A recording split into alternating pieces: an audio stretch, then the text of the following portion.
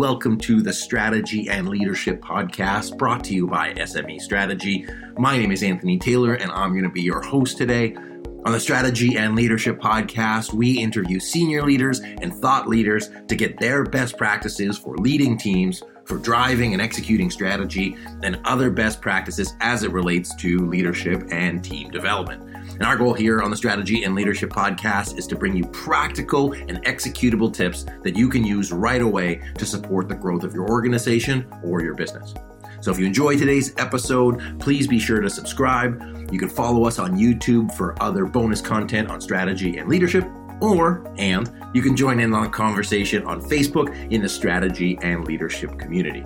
So I appreciate your time today. Thank you so much for listening, and I hope you enjoy today's episode.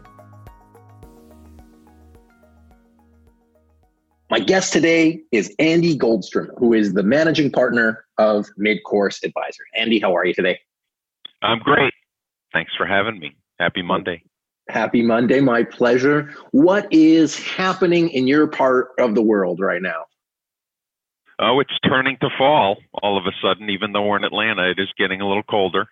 Yeah. And working with a lot of companies who are trying to continue to adapt and trying to stay fit and healthy with myself and my family. How about yourself? Just like you said, keeping busy, trying to manage the world around us, as we were sort of chatting, obviously, when we got started, talking about managing change and helping leaders sort of do that, and companies and teams do that. So it's the world around us, and I don't think change is going anywhere. So that being said, tell me a little bit, and tell us, I guess, a little bit about what you do at Midcourse Advisors, and then we'll get into your bio and background and go from there. I help companies grow. And so it's pretty simple. And companies move into different directions based upon their journey. And it's very easy to start a business, but it's not so easy to sustain and grow it. And so I have a background that I'll get into later, as a two-time Inc. 500 business owner. And so my fastball really is, having been there as a business owner, having made the mistakes, having gone through 9/11 and 2008 with the meltdown, and now it's how to adapt during good times and bad times to really leverage the resources and opportunities you have, because resources and time are finite and people are having to adapt really quickly. It's interesting. I mean, you've got like a depth and breadth of experience from academic, teaching from all of the companies that you've been a part of. And I imagine while you've been through what we'll call crises before, I imagine this one has a different flavor, but maybe you can sort of expand on how you got to where you are now in terms of some of the companies you work with. You don't need to list them by name or anything, but maybe some of the key sort of things that you're seeing that are similar from your past experiences. Well, I've been in business for almost 30 years now, and I started in the corporate route, but I had an itch to solve problems and make things happen. And I became a founding partner of a real estate company that saw the opportunity in an economy that was retracting in the early 90s to outsource their business and have a higher added value proposition. So we actually were able to provide an integrated platform that provided flexibility and objectivity and expertise. And we did it all at a cost that was equal to or better than what they would do if they insourced it. And so, long story short, we worked with some, really big companies. We were a no name at the time, but we were so disruptive.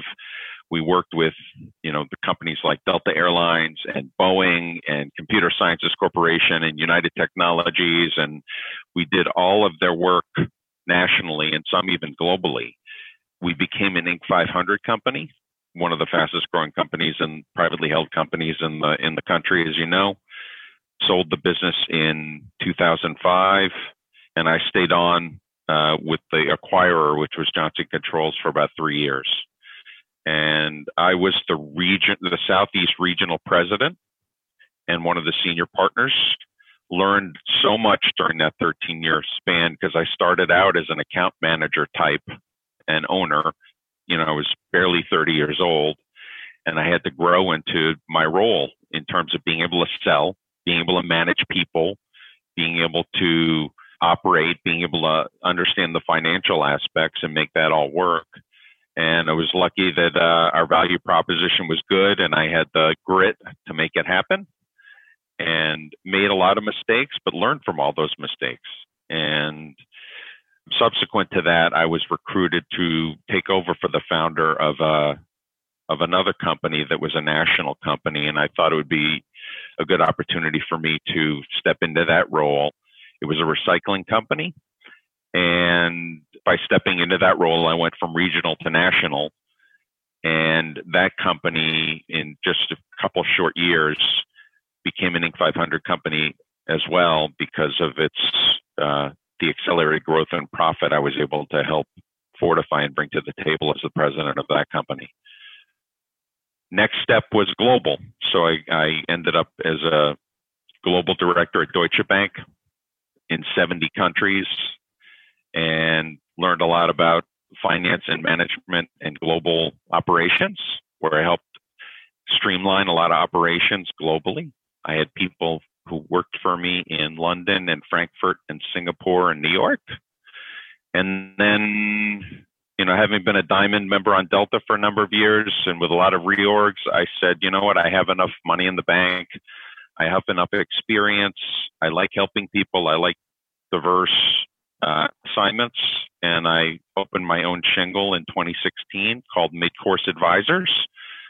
And it's meant to help companies in kind of the mid-course of their journey, even though I do work, somewhat with startups, and I teach entrepreneurship at a university, and I work on some exit planning as well. But a lot of the changes that need to be made and places that companies need to adapt in order to keep the growth curve steady and move into that next line are really during this mid-course phase.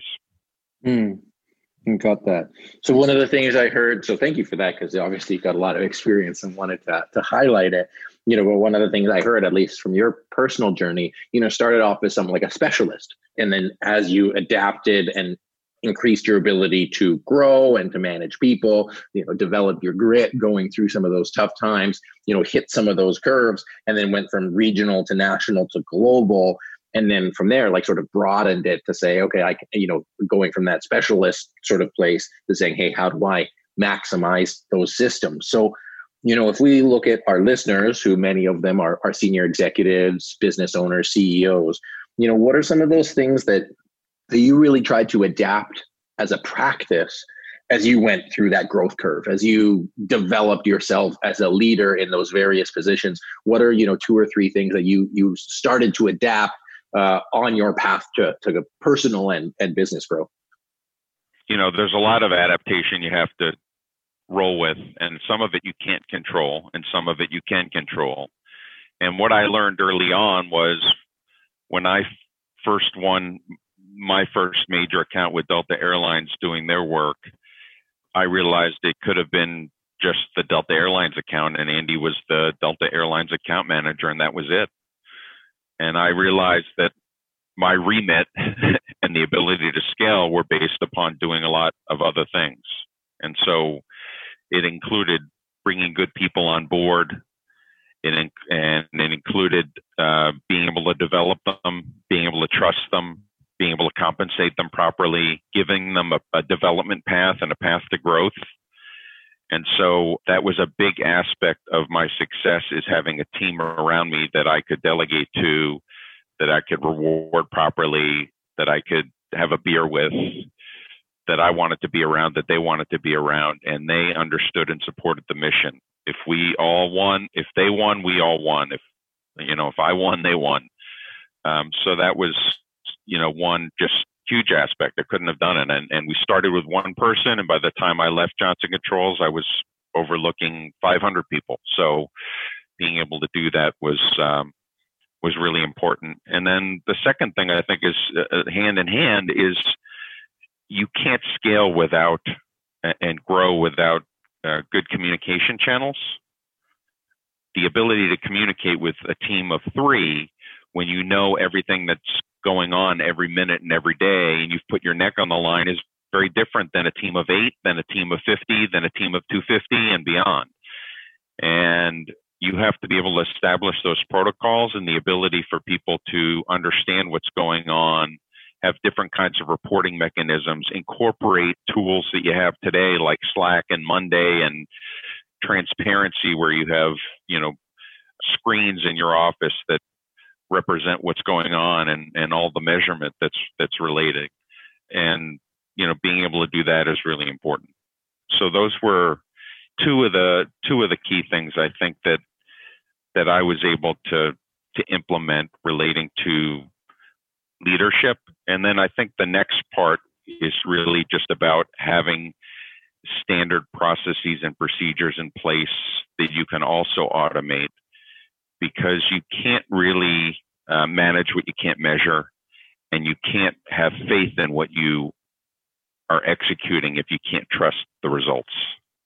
And so if you have some consistent work that you're doing that you can automate or just have a repeatable process, I find that is one of the most valuable things. It takes away the micromanagement, but the real benefit that people don't understand is that your frontline people, who aren't necessarily the most senior executives, are the ones who are often the most customer facing.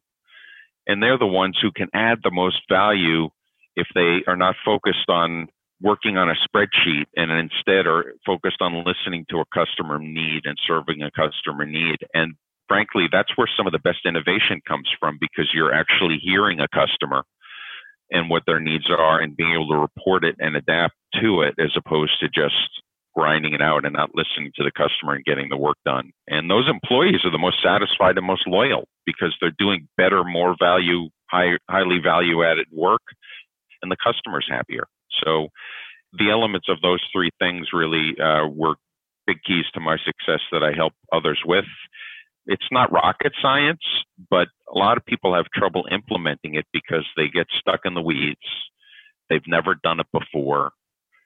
Things pull at them that take away from other parts of their priorities. And, it doesn't take much when something like COVID hits, where all of a sudden all hands are on deck, that you forget some of the important things, like people on my team are struggling too, and they have situations at home and situations that they're dealing with that we really need to understand, and we still need to continue to develop them and help them adapt so they can serve their customers better in this new world.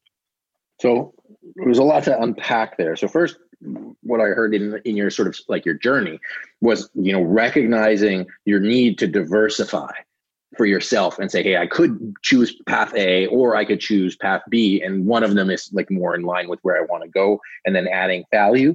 And then when you made that choice, it sort of sounded like dovetail as, hey, now I want to make that path for others.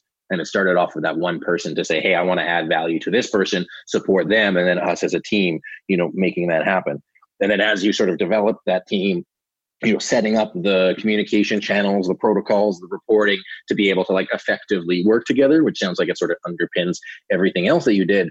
And then within that, creating like the standard procedures, the results, the automation, the tracking, and the reporting, so that all of those things together, including sort of the leadership, the communication, the processes, and the reporting, really helped you implement a system and structure, which you said is not rocket science, but fundamentally help people add value, which spurred the innovation, spurred the growth, and had that customer delight that I assume were the things that sort of were the foundations of you being able to hit that growth trajectory that you wanted to build. Did I capture that?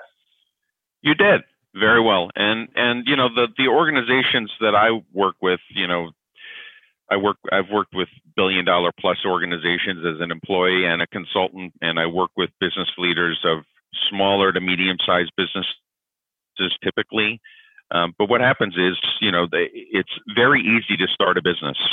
20 years ago, it would have, with the cost of technology and the cost of the resources and the cost of the hardware and the software and everything, to get a robust SaaS product, it would probably be $1 million to roll it out from start to finish. Now you can do it for less than a tenth of that, which means there are a lot more businesses out there. The barriers to entry, you can just throw up a website. I share with people that you can incorporate online for a few $100s.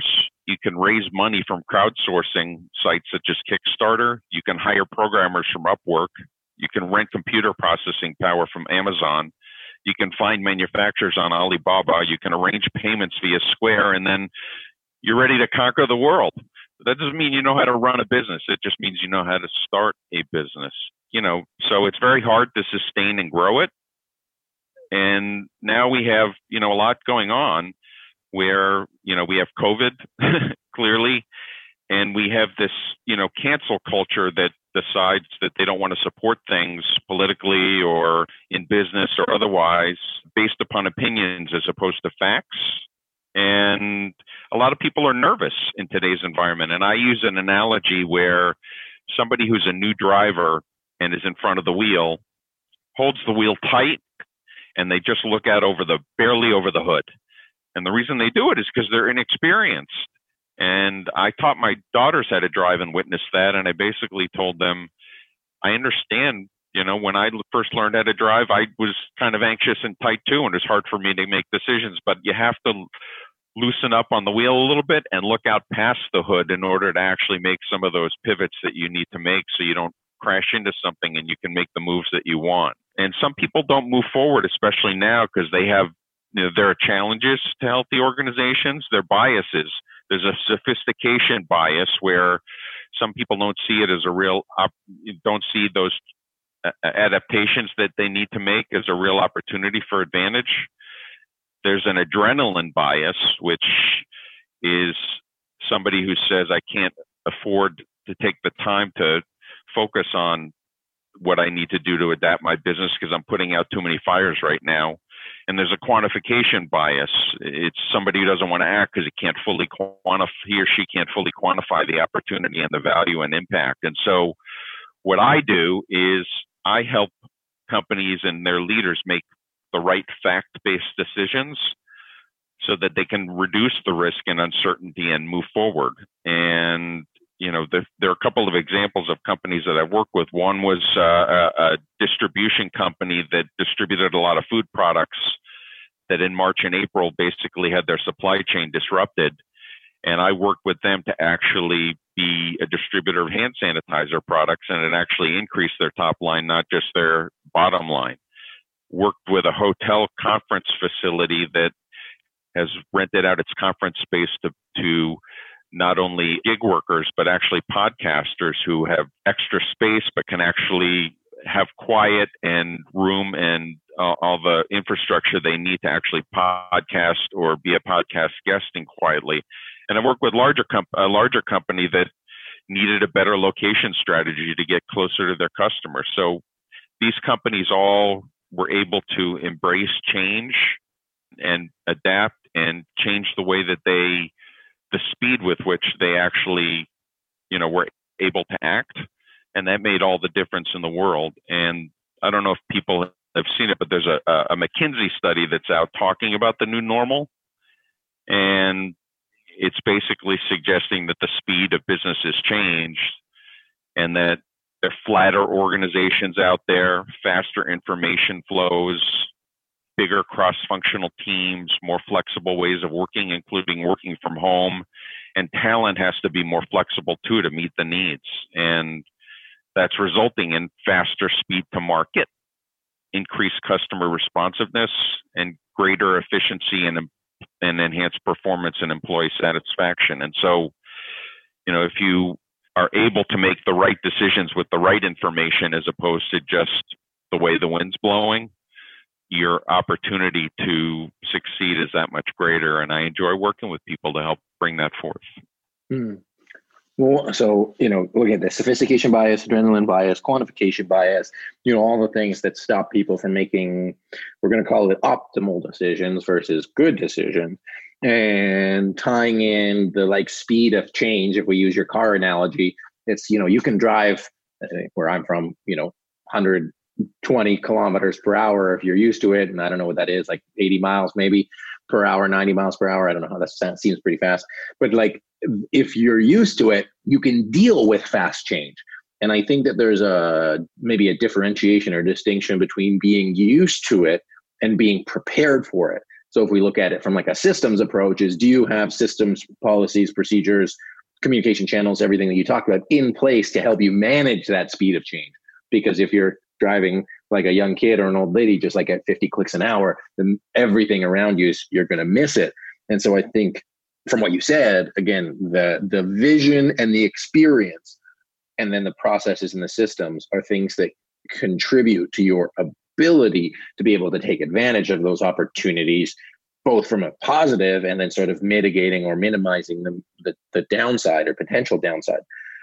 Switching gears a little bit, no pun intended, we're talking about the change, we're talking about what you've gone through. And one of the things that you mentioned was your grit. And that's like a subject that's coming up a lot with leaders. In your experience, and specifically with the Inc. fast-growing companies, can you share with us, one or two examples where your grit was like really tested? And I know that like COVID now is a time, but I'd like to say like, hey, what is something that tested your grit? How did you get through it? How did you deal with it? Maybe you dealt with it totally poorly and that's how it went. But I think the lesson from where you had to demonstrate grit and what you learned from it would be a really cool learning. But I'd love to hear if you have something that you can remember. No. I learned grit at an early age. My parents divorced when I was young.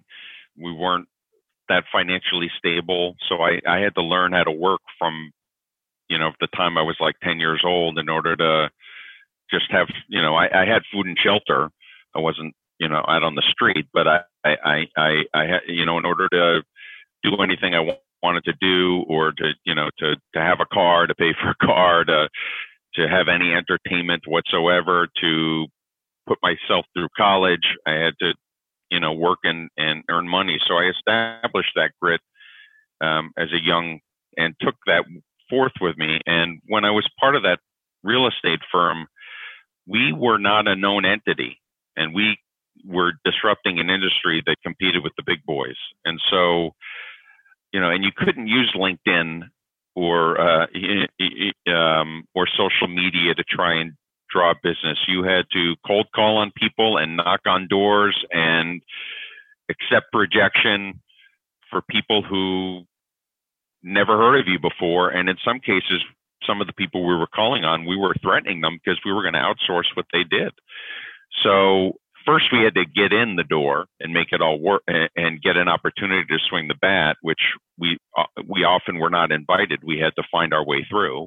And then we actually had to have a high, using a baseball analogy, we had to have a higher batting average than our competition in order to succeed and prosper. And so we had to make sure that we really understood the pain points.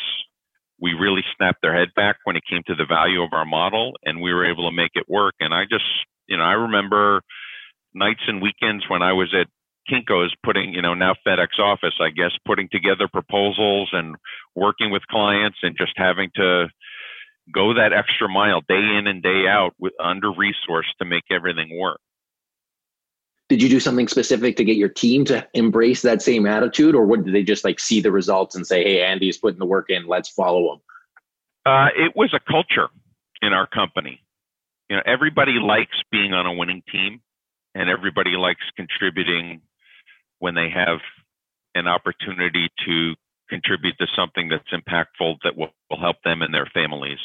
And so we were very transparent about leveraging existing customers to secure more work or use them as references. We were very big on having development plans for our team members, so that they saw if I was putting in the work to get them to get more business, they could work, have worked on a smaller account and have an opportunity for a larger account. So, there were many opportunities for that. And I instill that in my clients. I worked with a client in the last year that was a small client that was trying to retain and grow a piece of business, and had a similar problem in that they, all of a sudden, it was a customer that they had that was purchased that all of a sudden went to an RFP for enhanced services. And this client of mine had never even answered an RFP or positioned itself. Everything was relationship based on the golf course, and they had this client for a number of years where they didn't have to really enhance any of their services or differentiate themselves. They just did a good job day by day. And I literally had to coach them in terms of how to position themselves differently in order to win that piece of business against much bigger competition. And they won it by me coaching them to understand the culture of the company that was acquiring them, which was a more decentralized company. So by understanding that some of the decisions could be still made in a decentralized manner, and it wasn't a total outsourced centralization process that was going to work, they actually won the day by understanding the customer better. I think that sounds like a thing that's really rung true through everything that you've talked about, is really understanding that customer, understanding their needs, even your team's needs, getting there. Speaking about the culture, some of the things I heard, the openness, the having a winning team, like being on a winning team. I saw a player got traded from the NFL because he's like, I want to play on a winning team. And it didn't seem like his team wanted to win. The contribution, the transparency, I think that clarity is like, yeah, this is what we're here for, and here's what we expect. And the other thing that really just struck me, and I wrote down, is like, how bad do you want it? Because I think that there's a lot of, I'm in Vancouver, and it's a very sort of lifestyle oriented city. And I used to work really, really hard. I still work really hard. But, in New York, you'd work really, the culture of the cities are very different. And I think sometimes like working hard has a negative connotation, and like pushing, like being a little bit more aggressive has a negative connotation. But I think if you're like clear about it, it can really produce results. And that's that grit, especially now. It's how bad do you want whatever you want, and not at like a shitty way of doing things, but just like, hey, if you're open with how you're approaching it, which is what you say, because you're focused on that customer, you're so clear about what you're delivering that customer, that's the thing that supports you and really going the extra mile. 100%. I was, a very hungry entrepreneur, wanted to solve a problem, wanted to have an impact, wanted to make a good living.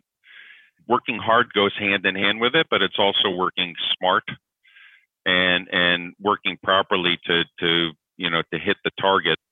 And one of the things that I talk about with my clients too is, a lot of people talk about exit strategies as they get to the end of the life of their business. They end up wanting or having to sell because they need the cash, or they're ready to retire, or the business is kind of taking its course and is on the downturn, or they have some kind of disagreement amongst management or whatever. And they come to me and I help work with them to optimize the value of the company when they want to sell it. But I have a concept I call exit ready.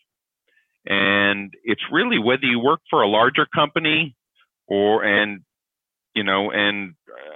don't even have the ability or an interest in selling the company ever, or you're working for a smaller or medium-sized company and you enjoy working and you just want to keep the company moving forward. You have to view the company and your leadership through the eyes of an outside investor. And you should do that from the time you start your business to the time you leave the business. And it involves having a unique value proposition, making sure that your pipeline is robust, having a diverse client base so that there's some sustainability and durability in your business, having a good set of financial statements so that you have the ability to continue to invest in your business and meet your obligations, having a team that is diverse enough so that it's not relying on its founders to make decisions, and then having appropriate resources like automation and processes. And so when I work with a client, it doesn't matter what stage they're in, that has to be a filter or a filter mechanism that they actually use to actually view what the appropriate decisions are for opportunities that they look at. So if they're looking at vertically integrating or horizontally integrating or acquiring a company or starting a new line of some sort, is that going to help them achieve all of those things that an investor would value at the end of the day? Because that's what's going to optimize the value of the company and actually optimize the value of the business as a whole. And so those are things that I talk with business owners about being exit ready, not just when you're looking to sell. Yeah, absolutely. And I'm sure a lot of those insights are in your book, Grow Like a Pro. I imagine they are. My book is called Grow Like a Pro. It's lessons from a 2-time Inc. 500 executive. It's available on Amazon, and it gives a lot of insights and a lot of tools that you can use to actually apply to your business today. It's an action-oriented book that's meant to, help business owners not just sustain their business, but actually grow it moving forward. And a lot of the things we talked about today are contained in different aspects of the book for sure. I thought it might be. So I had to give you the plug there. So in the description of the podcast, you can get a link to Andy's book. Andy, just in the sort of 2 minutes we have left before we finish up here, I really want to leave us, you talked about the jump from regional to national or national to global. So if we're talking to organizations here that have the eye on that, and I know you just before this talked about thinking like an investor, what's the number one thing that you want like CEOs or even like managers to think about as they go, either the key learning or like the must do as they go from regional to national to global? What's like the thing that you want to leave them with to support them in making that leap a reality? Well, I think you have to have a plan, if it's whether that's how you're changing your career path, or more importantly, if that's how you're growing your business from a regional or local business to a regional business to a national business. I think you have to put your priorities and focus in order to make that work. So you have to be able to think differently about what's possible for your business. And then you have to be able to assess it and qualify it so based upon your organization, what would truly impact your business in the best way, given the resources you have. And then you need to be able to execute it and then systematize it to gain independence in what you do. And so if you can do all those things logically, you can grow from regional to national to global. And two other things. One is we followed our clients in a lot of places. So when they had additional needs and they trusted us because we've sold to them before and done good business with them, we would follow them geographically. We would follow them with new sleeves of service and have a built-in customer base in order to be able to do that. And that allowed us to grow in many different ways. And the last thing I think you need to do is understand the culture. I'm originally from New York. I grew up in Connecticut. When I moved down to Atlanta, when we won Delta as a beachhead, I was the Yankee diversity play. I was the northern guy with kind of the southern mentality who had to, get to know southern managers down here. Atlanta's a lot more diverse than it was 22 years ago, but you have to understand culturally how people operate differently and understand how people's agendas are differently, whether you're at the top of the organization or the bottom of the organization. And that occurs in different parts of different states, different parts of the country. And certainly if you operate globally, it's very different if you're in Germany compared to Singapore, compared to New York. Absolutely. I think, really get at the heart of everything, understanding who you're talking to, how you can help them, and then, building a plan. If you've got your eyes on that future, well, get Andy's book and, build a plan to get there. So really appreciate, Andy. Very, very cool insights here. Again, nothing replaces that experience of being there and doing it and really understanding the nuances. And like you said, while it might not be rocket science, the application of it and the systemization of it are the keys to being able to, grow like a pro. So Andy, where can people get a hold of you? Go to my website, midcourseadvisors.com, or they can look me up on LinkedIn, Andy Goldstrom. Would love the opportunity to speak about any of these concepts and be able to help out anybody I can. No obligation. Just enjoy connecting with people and learning about people. Awesome. Thanks, Andy. Appreciate you being here today. Thanks for having me. Really enjoyed it. Ladies and gentlemen, my guest today has been Andy Goldstrom, who is the managing partner at Mid-Course Advisors. If you enjoyed today's episode, be sure to rate it 5 stars on iTunes, Stitcher, and SoundCloud. And don't forget to be sure to share this episode with somebody who's looking to grow and who wants to expand and grow their company like a pro. This has been the Strategy and Leadership Podcast. My name is Anthony Taylor. Thanks so much for joining us, and until next time. Thank you for joining us on today's episode of the Strategy and Leadership Podcast. If you're in the process of renewing your strategic plan and you're looking for a framework to align your team and to create a clear vision, clear goals, and a clear roadmap on how to get there, be sure to check out our signature course that will walk you through the process that we've used to create hundreds of strategic plans successfully for organizations all over the world. You'll get instant access to all the videos and documents right away. And so whether you're planning a strategy session in 3 months, 3 weeks, or 3 days, you'll be able to get the most out of your meeting and have everyone be on the same page and bought into your plan. It's the exact same framework that we've used for our clients, and we've packaged it in a way that you can use it easily yourself. So visit smestrategy.net/course, and you can use the code podcast for $100 off.